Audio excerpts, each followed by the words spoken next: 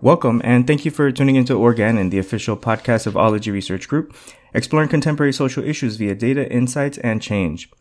StrengthsQuest is a program that helps people learn what they do best and then how to build on our studies, careers, and lives, capitalizing on those talents.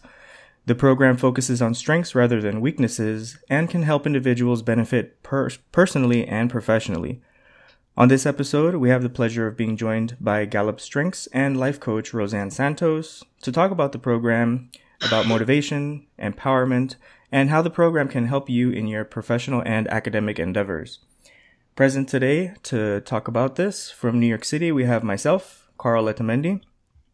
Jasmine Letamendi. And we also have the pleasure of being joined by Rosann Santos. Welcome to the show, Rosann. Thank you. Thank you for having me. And recording from Los Angeles, we have... Hey there, Casey Schaap. And Courtney Hirose. And I will go ahead and take it away. Rosann, thanks again for joining us. And the StrengthsQuest program is actually something that I'm not extremely familiar with. So do you want to maybe just start off by telling us a little bit about it? Sure. So StrengthsQuest is owned by the Gallup Corporation. I think most people know Gallup as doing polling and things of that nature, but they're a research company. And they own this inventory. It is an inventory. It takes about 30 minutes or so. And once you're done taking the inventory, it literally spits out your top 5 strengths and out of a possible 34. And what they do is they give you a little paragraph about those strengths, what it is, what it means.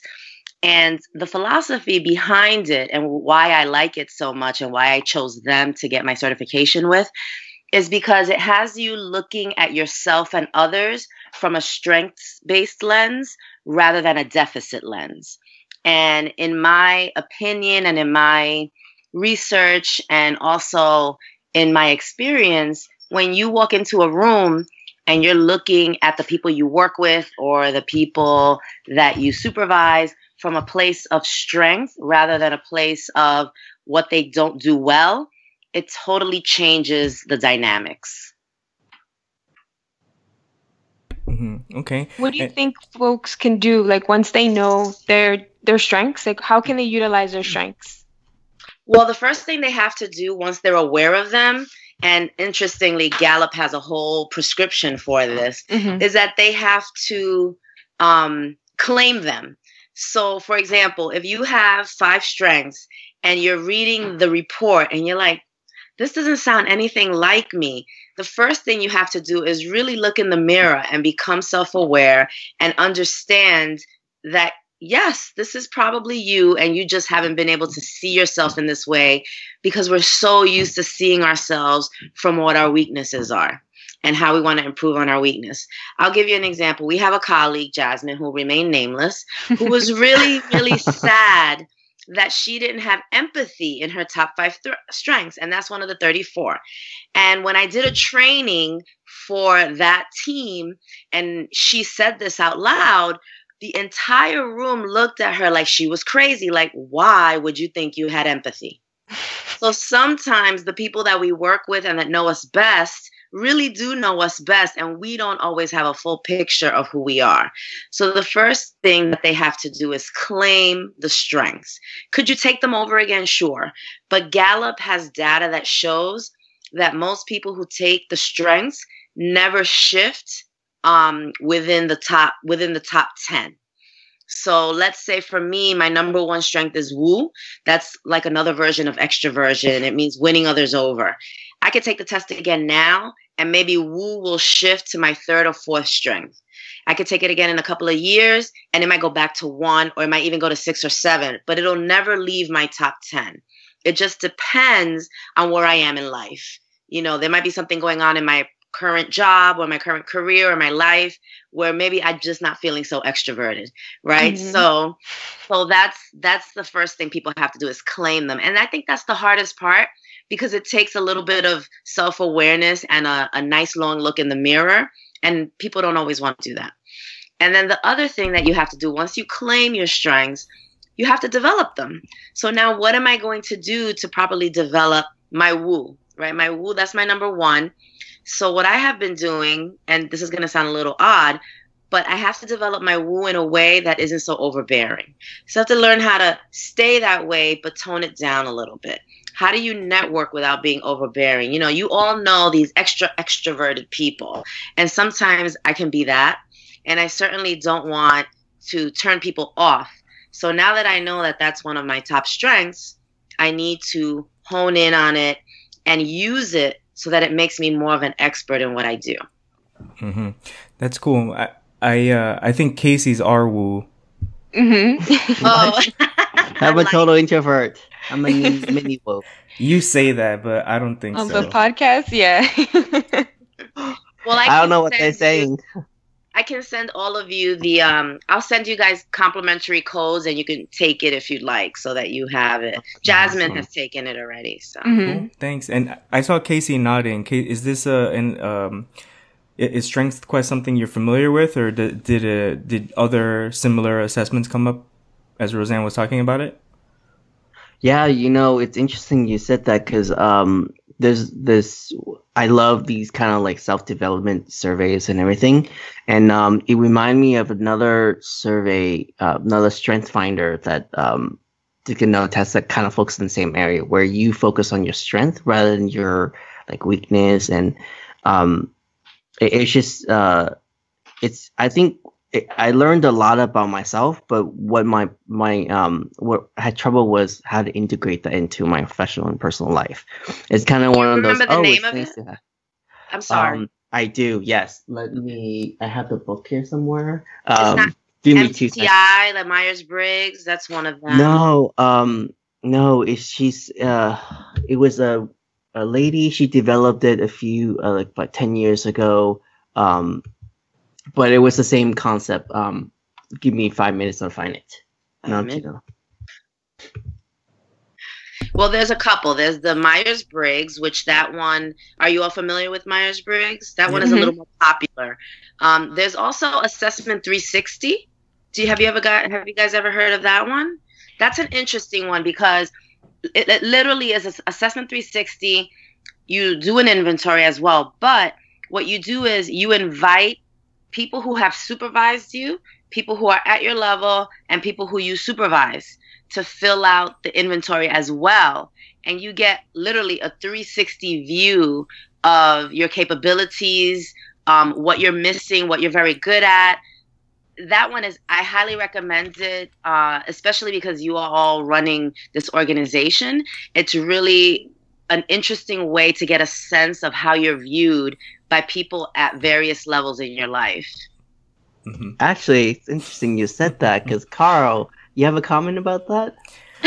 Yeah, we were like a couple years ago, we kind of put our heads together to look at some, and we developed one called ION, which incorporates some element of the 360 evaluation, which is the index of organizational needs, where you take different people within the organization, review people who you're supervised by, people who are below you, and also like other colleagues at your level. So it's not just like the people who supervise you directly and those that you supervise, but also other colleagues that are in your same level and other colleagues that are above and below you in the organizational chart too. So it's something that we have, we're ready. Like once we have a client that has those particular needs, we could definitely come in there and help them with a comparable evaluation. So are you evaluating those different groups? It sounds like it's the opposite of 360, where you're asking people to evaluate you personally from those three groups. Am I understanding it correctly? It mainly rests on the statistical principles of subjective probability. So it's like their lived experience being there where they are in the organization. Oh, okay. Well, I can't. Do you have an article on it or something I can read? We can dig up some stuff. I'm curious. Yeah. Yeah. So I think it's interesting that the StrengthsQuest focuses on the person's strengths, but not exactly their weakness. Are there any concerns to doing that? Because like if anyone has a weakness and they want to improve on that weakness, then by focusing too much on what you're already good at, isn't that kind of like neglecting your weaknesses? Have you ever seen a pitcher practice his catching or batting or anything of that nature when you're watching a baseball game? Yes. Really? You see a pitcher practicing something other than pitching during like a major league game? Usually they just do what they're assigned to do. Well, but they're not necessarily assigned to that. They were recruited to being in that position because they already had a natural talent in being a pitcher. They could throw a 90-mile-an-hour fastball, right? And so every position on the field has its own special coach because that's what those people are good at. That's what yes, on some level, that's what they're assigned to. And what I would say to your question is something that the metaphor that I was taught when I was learning about StrengthsQuest is Sisyphus in mythology, who was constantly pushing a boulder up the hill because that was his punishment from the gods. So every time he got to the top of the hill, the thing would roll back down. And when we're focusing too much on things that we're not naturally good at, I think the key word is naturally. If we're not focusing on things that we're naturally good at, then on some level, we're wasting our talents and we're wasting our time, because if we hone in on the things we're naturally good at, then we can become excellent at them. So I know that we live in a society that wants us to get better at the things we're not good at. But I, for one, am no longer a spring chicken. And I want to get better at the things that I'm already good at so that I can then become an expert at them and continue to just do what I do best and to do what I do naturally. There's no sense for me to try to suddenly become a financial expert. I'm just not a natural at those kinds of skills. So instead, I want to become an expert at my networking skills and my people skills and develop those things, because that's what I enjoy. So the two keys to not focusing so much on your weaknesses is, one, what are your natural talents? If you have a natural talent in something, then it's never going to be your weakness. You have a passion for it. And then two, are they things that, for me, you can monetize? And when you want to monetize something, you do have to be good at it and passionate at it. You know, a lot of people who work in corporate America, they're making good money, but they hate their jobs. I mean, I just got off the phone with somebody like that. So how do you find the things you really do love? And oftentimes, what is that quote? If you do what you love, you don't work a day in your life. Right. So if you're constantly working at things that we'll use the word weaknesses, you know, do you ever really find love and passion in those things? It's a constant struggle when you are trying to do work that falls in the area where you're not naturally talented. Yeah. I found that book. Her name is Sally Hogshead, and her idea is about fascination. She has a 20-question survey, and it's all about like, what drives you, what you're talking about, what are your strengths, how do you harness those strengths and do things that are actually beneficial to you. But that's and I took it a while back, and mine was creativity and just exploration. So that's the one thing that I know for me. I hate doing something that's like over and over and over. It drains me mentally. But I love these kind of tests because it's a different way of looking at our values, you know.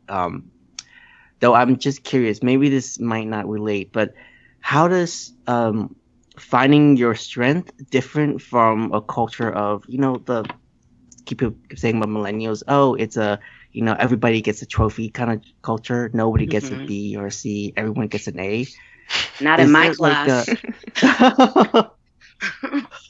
I'm curious, like, are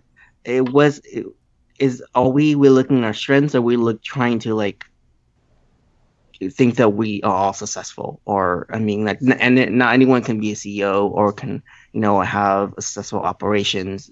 You know, there has to be some cooks and chefs and sous chefs in the kitchen.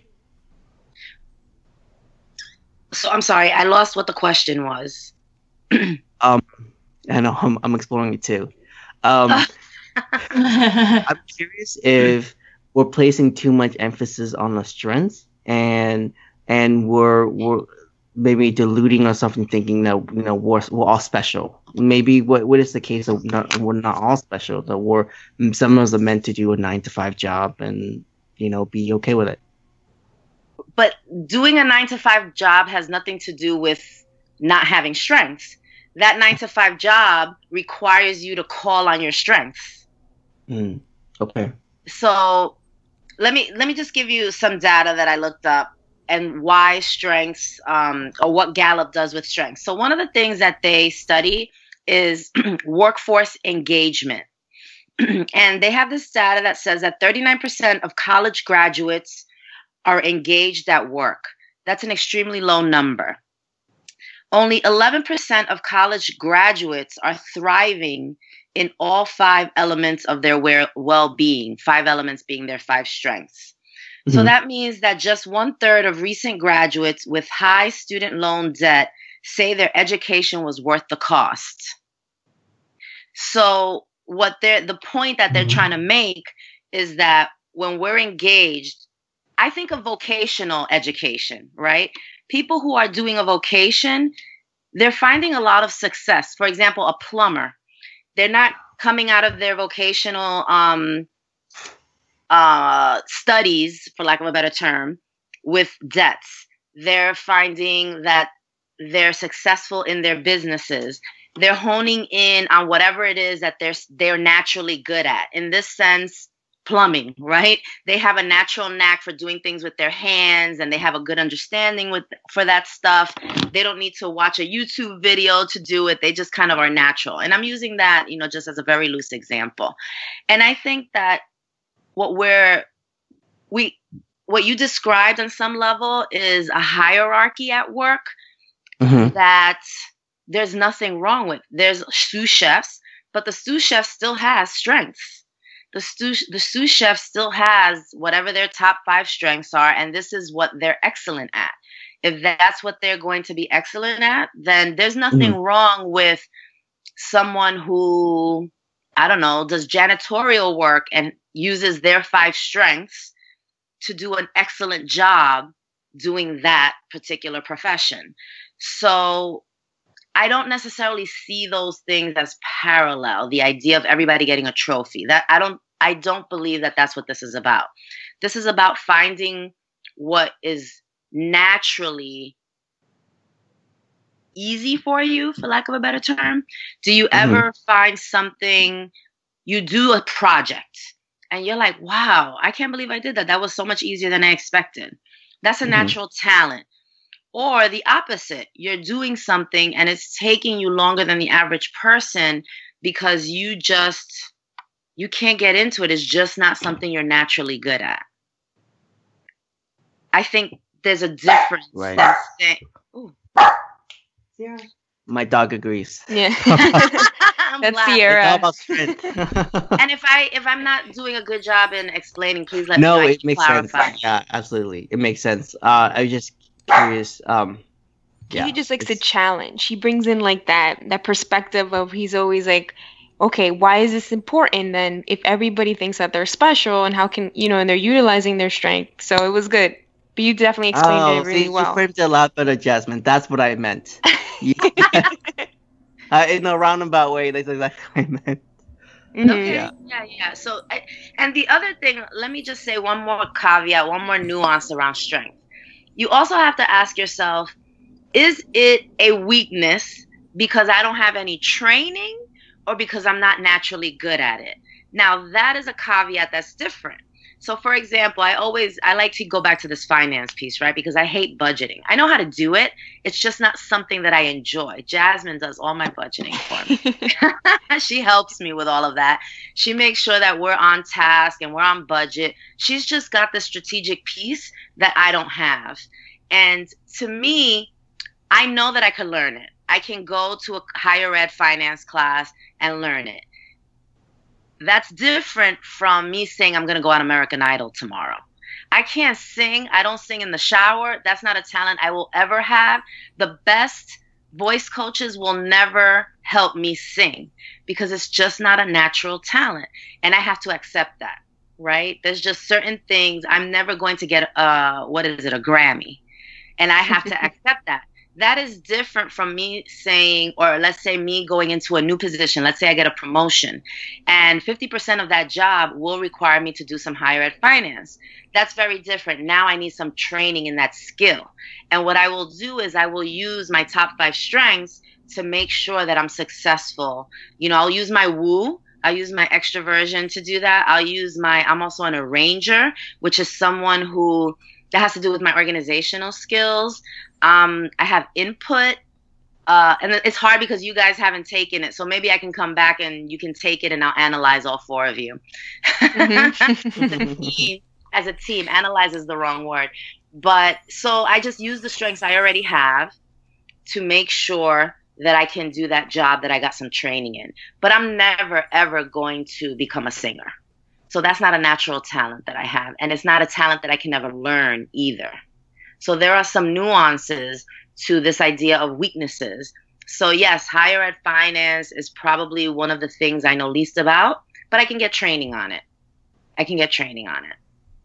So let's say, because I work in a marketing company, and there's a very big difference between an analyst and a manager. So you need a particular skill set to be a manager in order to kind of lead a team, because that requires, I think, just inspiration and leadership from that perspective. Okay. So let's say if someone took the test and they realized they really thrive within just being in the data, but the next step is to be a manager in order to like grow within the company, what would your recommendation be for that individual if they're already kind of further in their life and maybe having a switch in career paths would be a harder decision to make than someone who's just starting out? That's a great question. So I think that's going to take more than just, the 30 minutes in a podcast, because you really do have to get to know someone to see what else is going on. And one of the things that I would recommend, it's a little high risk, but I would recommend if that person moves up to a manager role, what kind of influence do they have with their new boss or in their company, where they can carve out a little space in that new position to do what they're naturally good at? And how can they create their own space within that company to do a little bit of that data management? Or maybe the next level is a manager, but in a different department that focuses more on data development.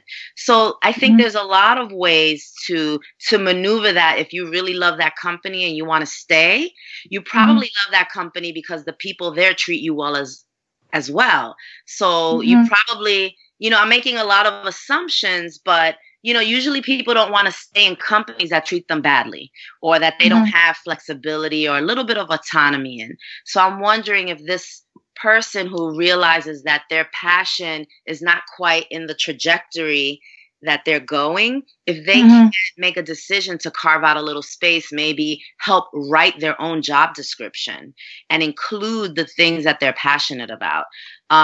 It can't always be 100% of everything they want to do because the company has needs. But I think I would say it's a little bit of a bold move, but I would say go for it. I mean, one of the things that I have learned in doing all of this coaching stuff is we don't take enough risks. And so sometimes you just have to take a risk. The answer is always no unless you ask. So there is no harm in saying, hey, what if the job description was tweaked this way to give me an opportunity to do a little bit more work here because I think I can do X for the company? And you have to sell it that way. Got it. So then sorry, go ahead, Casey. My question's something else. So from an empowerment perspective, do you think the responsibility is more on the individual self-awareness or the company to be able to identify that with the individual to create something to tailor towards them? Personally, I think it falls within the individual. If you don't have faith in yourself, no one will. If you don't, why would a company with 1,000 employees hone in on one person when they have 999 others? So I think in the end, the responsibility falls to us as individuals, as employees, to really carve out a space for ourselves that sets us above the crowd. Once we set ourselves above the crowd, the company will notice. undoubtedly. I mean, think about where you work now. Who's noticed and who's not? Who's getting the promotions and who's not? Who's complaining by the water cooler and who's not? Who's happy, who's not? And I think all of that starts with us. I don't have enough faith in companies and institutions to think that they're going to hone in on me as an individual and help me find my passion and my strengths and that kind of thing. And I'm someone who loves her job, and I love the school that I work for. I have a really great boss. I have great colleagues. But there's no way in the world that I believe that my institution is going to do things for me without me asking and putting forth a proposal. So for example, StrengthsQuest is a perfect example. To become certified, I couldn't afford to do it by myself. So I made a request that the university pay for it. And the nice thing is that Gallup charges 50% less for nonprofits. So that was the first line of my proposal. It's like, yeah, it says $7,500, but because we work in a higher ed institution, it's going to be $3,750. And I think this will benefit the entire university system.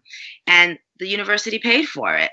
The university wasn't going to say, oh, Rosann, you're pretty good at the StrengthsQuest stuff. Let me give you $3,750 to go get certified as a coach. I had to put myself out there. I had to be aware. I had to be enterprising, because now I have this certification, and for the CUNY system, I can never charge anybody in the CUNY system if I want to do this training.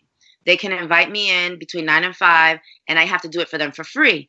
But outside of my work job, I can charge substantial fees for private companies, for individuals to coach them using the very same training. So I had to put that forth to the CUNY system. They were not coming to me saying, hey, here's $7,500, become a certified coach.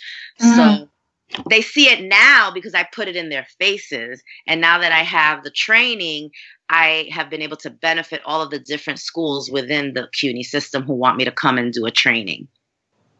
So when would someone need a life coach or career coach? At what point in their career were they like, okay, it's time to not go? I mean, how do you know when you should go for a therapist or a life coach or, just curious, because they're all interrelated, right? That's a really good question, because one of the first things I tell people who want me to coach them, one of the first things I say is, I am not a therapist. I'm not a psychiatrist.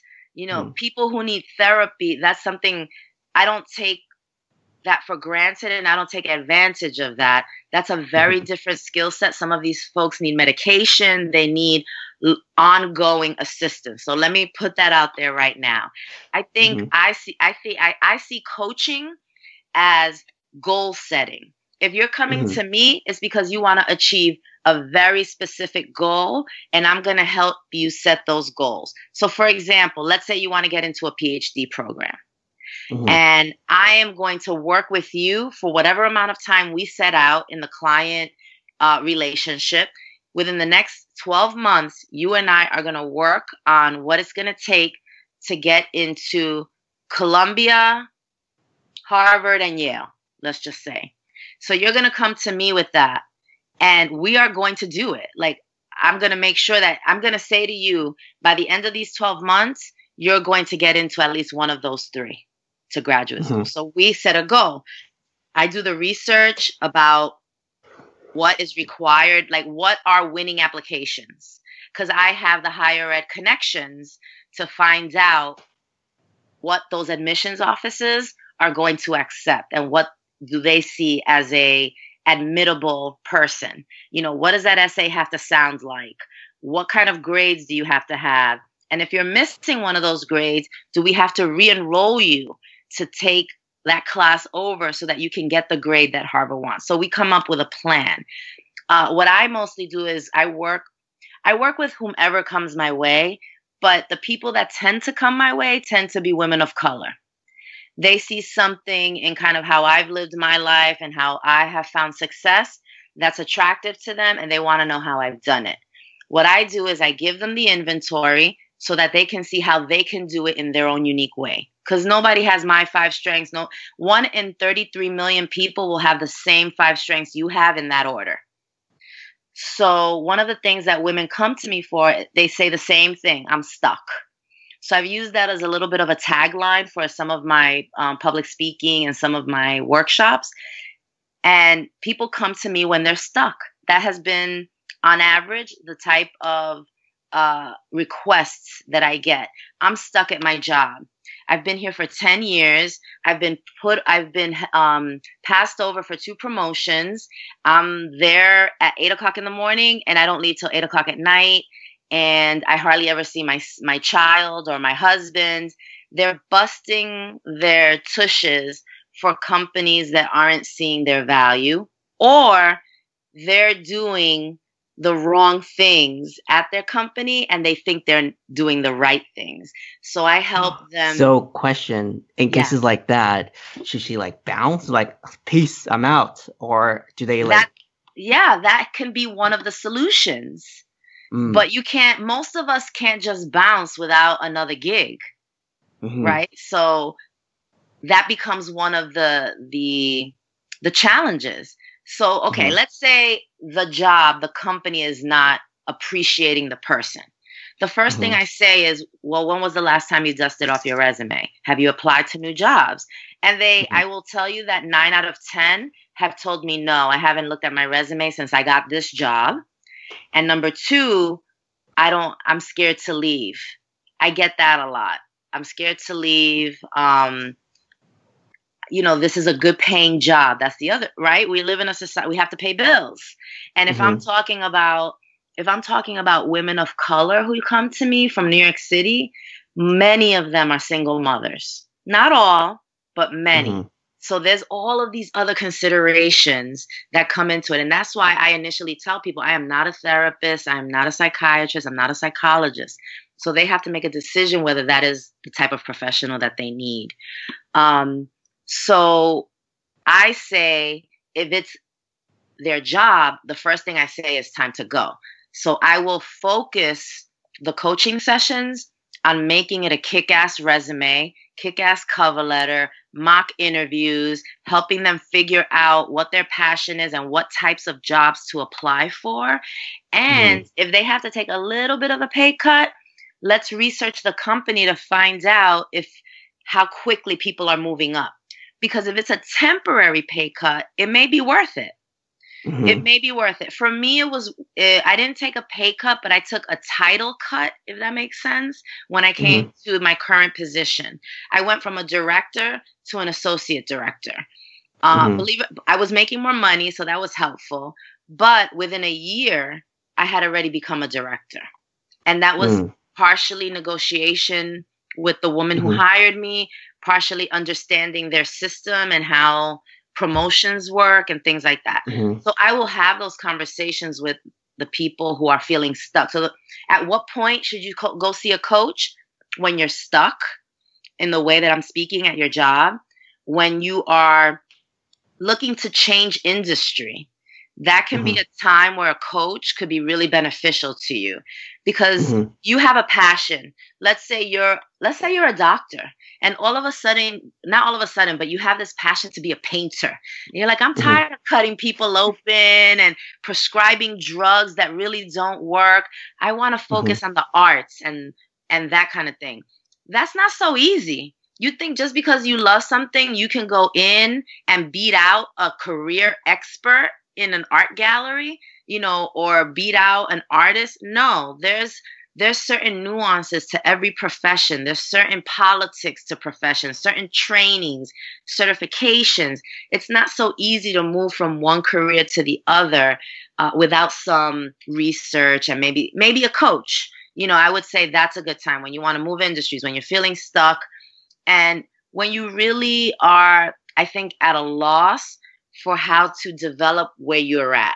Like if you're in a place that you really love and you're not seeing the development, that is when you say to yourself, what do I need to do to get better so that I'm noticed? That's the difference of having to leave versus you changing some of your ways. So I'll give you a very easy example. As a woman, women of color do not get the constructive feedback they need the way white women and white men get it in the workplace. And studies have shown that white men in particular, and also white women, but white men in particular, are very, very uber cautious of telling women of color that's not the appropriate clothing, or that's, you have been rude to customers. This is why you're not moving forward, right? So those things, and I'm choosing a very obvious one. Those are delicate things because those men, those supervisors, are fearful of retaliation. Oh, well, that's sexual harassment. He told me my blouse was too tight. Or you just think I'm an angry Latina woman or angry Black woman or that kind of thing. So on that end, folks who are in power feel very, cautious about and that's bad for us because we're not moving because we're doing something wrong at work, but nobody's telling us what it is because they're scared that we're going to accuse them of an ism. And so that's why I say the self-awareness is very important. And you have to kind of think to yourself, what am I doing wrong that I'm not getting the promotion? Yes, maybe it's all them. Maybe it is. Maybe it's entirely that company. They're racist. They're sexist. They don't see my worth. Fine. Then you need to go. You need to get up. You need to resign. And you need to find a job where you're appreciated. But let's face it.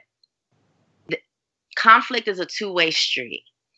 If you're not getting a promotion, there is something else going on in what you're providing that you need to start thinking about and shifting.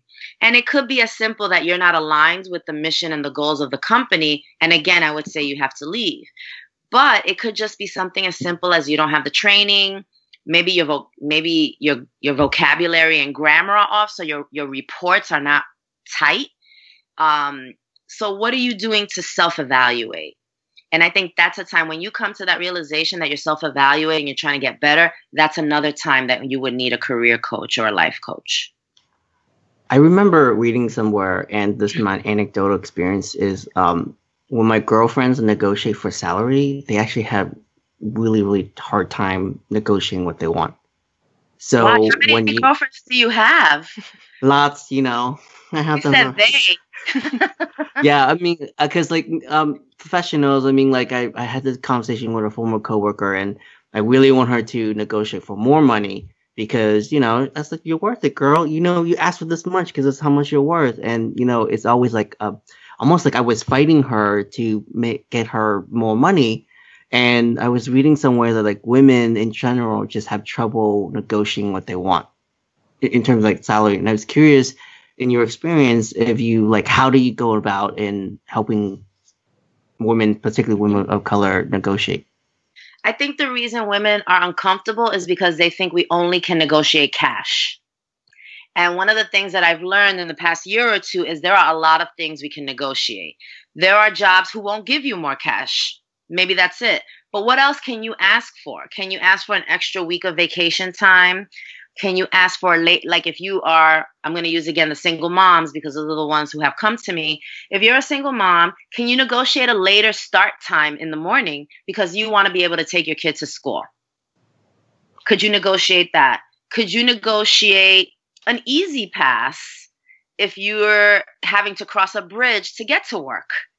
Can you negotiate working from home twice a week? Mm-hmm. So I believe that sometimes we are uncomfortable because the negotiation has to do with the almighty dollar. And yes, that's important too. No doubt about it. But if that's the case and you come up against a wall where cash is just not on the table, there are other fringe benefits that we can negotiate. I'll give you a perfect example. I don't start in the office until 10 o'clock.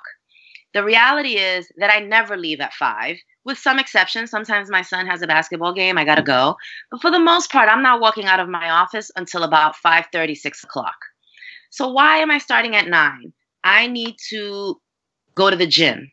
I go to the gym in the morning at 7 o'clock. And the fact that I can start at 10 means that I'll never be late to work because I'm already on the road around 8:45. it takes about 45 minutes to get to the office, and I'm at work by 9:45, 10 o'clock. I negotiated that with my boss. I can't negotiate more money, but I can negotiate something that's for my health and wellness. Right, Jasmine? You know, I come into meetings sometimes at 10 o'clock. I'm like, I'm there, you know? 9, I'm never in the office anymore at 9. So I'm at work till 6 anyway. So can I just have a 10 to 6 schedule instead of a 9 to 5 schedule? And to me, that has so much value to me, because my going to the gym and maintaining my health has been just really an important journey for me. So that's an example. I mean, that's something that I would share with your friends. You know, if they're uncomfortable about cash, there's a lot of other things that we need in our lives that go beyond cash.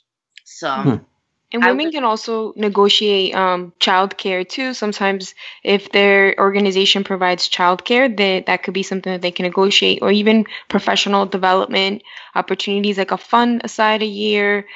And in addition to that, they can also ask for technology, you know, different resources that they need. If it's a phone, a laptop, something that they could have, and they could get the technology package that gives them Wi-Fi anywhere in the world. And that would be amazing, because if they are working from home or coming in and doing these additional hours, that could be part of the package. I love that idea. I never thought about a technology package. The only thing I would caution to that is, if I'm getting a technology package, how much more work do I have to do for these people when I'm not at work? So I would be careful with that. But yes, the professional development and the childcare, those things are priceless to us. I mean, and I'm going to speak for myself. Professional development, childcare, and being able to go to the gym and starting work at 10. That has been priceless. There's no amount of money that they could give me that would replace that. Cool. And we're now at about the 41-minute mark in the episode. I'm sure we can definitely go on for hours here. But is it all right if we move on to the bottom line? Yes. Yes, I'm excited. All right. Bottom line. Great. And as per tradition, you guys want to rock, paper, scissors, see who gets to ask a question? Booyah. Let's do it. You too, Rosann. Oh. Yep. All right. Courtney, we're waiting on you. Rock, paper, scissors, shoot. All right. So who's out? Jasmine's out. Okay. I'm out. All 3 scissors. You guys, we do. Okay, fine.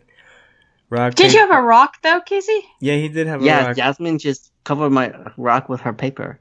Unless we cut her paper first and then you bumped our scissors, then you get the question. Okay, there we go. Okay. I'm fine with giving it to Casey. Okay, so today we talked about career development and when to find a life coach, and we learned a lot more about Rosann's work. This is a more personal question. When at that point in your life did you decided to, just say, time for me to change? Like, what was that factor that made you realize, like, okay, F this, I'm done. I need to do something different. And why was that the impetus that made you change? My answer is very practical. I'm going through a divorce, and I needed to monetize the things that I was good at so that I could make extra money. So for me, it was a life-changing situation where I was like, oh, I almost cursed. I'm sorry. I was like, darn it, I'm a single mom. What am I going to do? Like, we're used to living with this amount of money, and now we have half that amount of money, right? Because we were a 2-salary family. And I found myself, impoverished is the wrong word, because I am very lucky. I have a place to live. I have places to, that I could have gone to. I'm not in any kind of abusive relationship or anything like that. But, I live in New York City, very expensive in terms of housing markets. And the 9-to-5 is just not cutting it anymore in terms of the finances. So for me, it was really a practical decision. I had a life-altering change, and I had to take steps to make sure that my son and I were okay. Wow. So you can't get no more personal than that, right? Right. Yeah. But I'm very happy to share that because I know that there are people who are going through worse.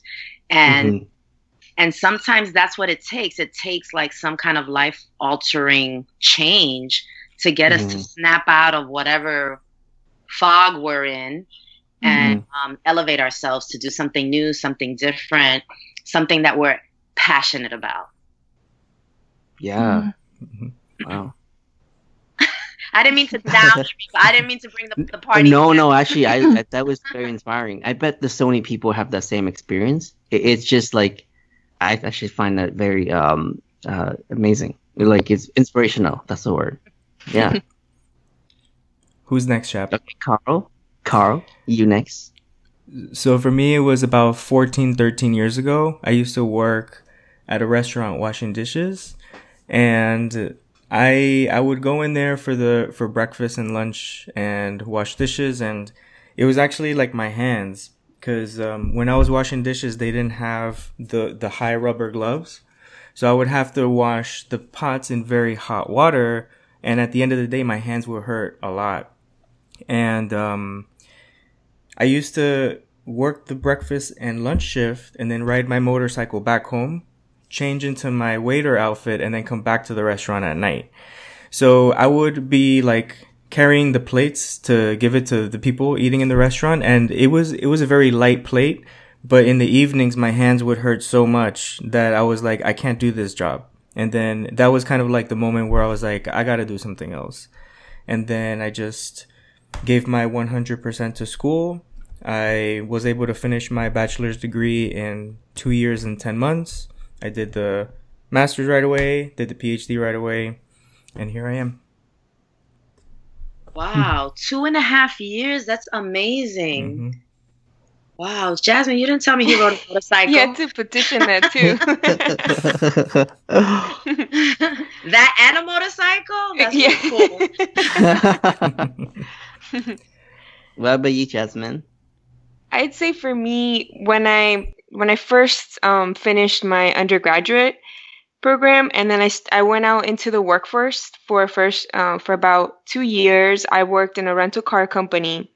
I worked for Hertz. And so I was working like 90 hours a week. And, I was like an assistant manager helping run the store. I was doing everything. I was running the store. Then if we didn't have enough cars or enough people to clean the cars, I had to register the person. Then I had to run back and vacuum the car, clean the car, then drive the car to the front. Then it was just, after doing that for about almost 2 years, I was like, I really do miss higher ed. And that's when I decided to go back.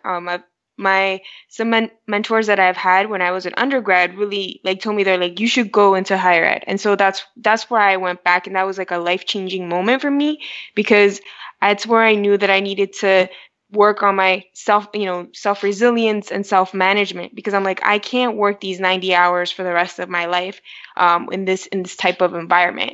And I really found a community, a welcoming community in higher ed, and this is where I've been able to be successful. And aside from also using entrepreneurial areas that we have, and how can we utilize those, that's where I am. Cool. I'm seeing a theme here with education. Courtney, and with passion, and with passions. Carl's passion did not lie in dishes. Jasmine's did not lie in cars and whatever else you are going to say. And it's like, you have to find the stuff that makes you happy and passionate. And that's part of what the Strengths Finder tries to help people do. Oh, and you know what? I'm getting to you, Courtney. But what you were saying, Rosann, was like, you don't look for external validations. You're looking for internal, like what drives you? What is your purpose? Absolutely. Right? Okay. Absolutely. Yeah. Okay, Courtney, your turn. Oh, my turn. So mine wasn't necessarily a career path thing. It probably started in college, where I didn't really know what I wanted to do. I just kind of fell into just going in as a business econ because everyone else was doing finance. I was like, sure, I'll do finance. It'll be fine. And then I started taking some of the classes I didn't really enjoy. And I'm like, maybe I'm just going to take a calculus class for fun. So I did, and I ended up loving it. And the people around me, because they were all kind of about process and logic and just kind of that world of things. And I ended up just switching my major to go directly to that. And I think it was more of a confusing time because they're like, well, what are you going to do with a math degree? You can either do a master's program or get a PhD, or you could be a teacher. And I was like, well, I don't know if I really want to do those things. But when I graduated, I just started mass applying for analyst jobs, and I ended up where I am today. And I can't complain. It's been fun. Cooney's the boss. What about you, Casey? So, 5-6 years ago, I was finishing my graduate studies, and I was in the process of doing my dissertation. And the crazy thing with dissertations is that that's where most people fall off. They leave. Like 7 out of 10 people, like outrageous number of people leave at that point. And right during the time when I was doing my PhD, the research, my partner of 7 years decided that he didn't want to be in a relationship with me anymore. And I was devastated. And I remember, like, so embarrassing. I was in the closet crying and like holding myself in a ball. And then I was just like crying to my mom. And then my mom was like, every time when you talk with me, you always talk in terms of your John, the guy. It's like, oh, John thinks this, John thinks that, and John blah blah blah. You never think on your own, and you never, were your own individual person. And at the time, I had like $200 in a bank account. John was paying for everything, so I didn't have a place, and the only thing I had was me and my dog. And at that same time, my aunt from California invited me to visit her, and my old self would be like, no, I don't want to be in position. I don't want to do that. But then at that moment, something happened, and while I was crying, I was like, fuck this shit. I'll never, ever, ever say no to opportunities, and I will never, ever let anyone ever define how I think and believe, and I'm going to finish this stupid PhD if I'm going to die doing it. So that was my intention, and I moved, and I don't know how I did it, but I finished my degree, and I got an amazing job, and I found amazing groups of friends, and and I'm looking back, and I'm always grateful that he dumped me at that time, because I became a better version of myself that I like who I am now. And I never realized how I was, I didn't like myself when I was then, or was, it was like, yeah, that was to me like a pivotal moment for defining. For sharing that. That's very personal. Mm-hmm.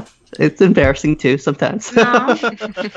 Oh, you're not the first, and you won't be the last. Mm-hmm. Yeah. To be, exactly. To come to those kinds of realizations, or to be dumped. We've all been there. Don't worry. Yeah, well, this has definitely been a very inspiring discussion, and thanks, Rosann, for coming on and Thank for you joining for having us. me. You guys are doing great work. Thank you. And now we'd like to turn to our listeners. What do you think? Are there any topics you'd like to hear on the show? Would you like to join us for an upcoming episode? Make sure to send us your thoughts at info@ologyresearchgroup.org, and also make sure to follow us on Twitter at @ologyresearch. And when you have a moment, make sure to check out Rosann's website, rosannsantos.com. Have a great week.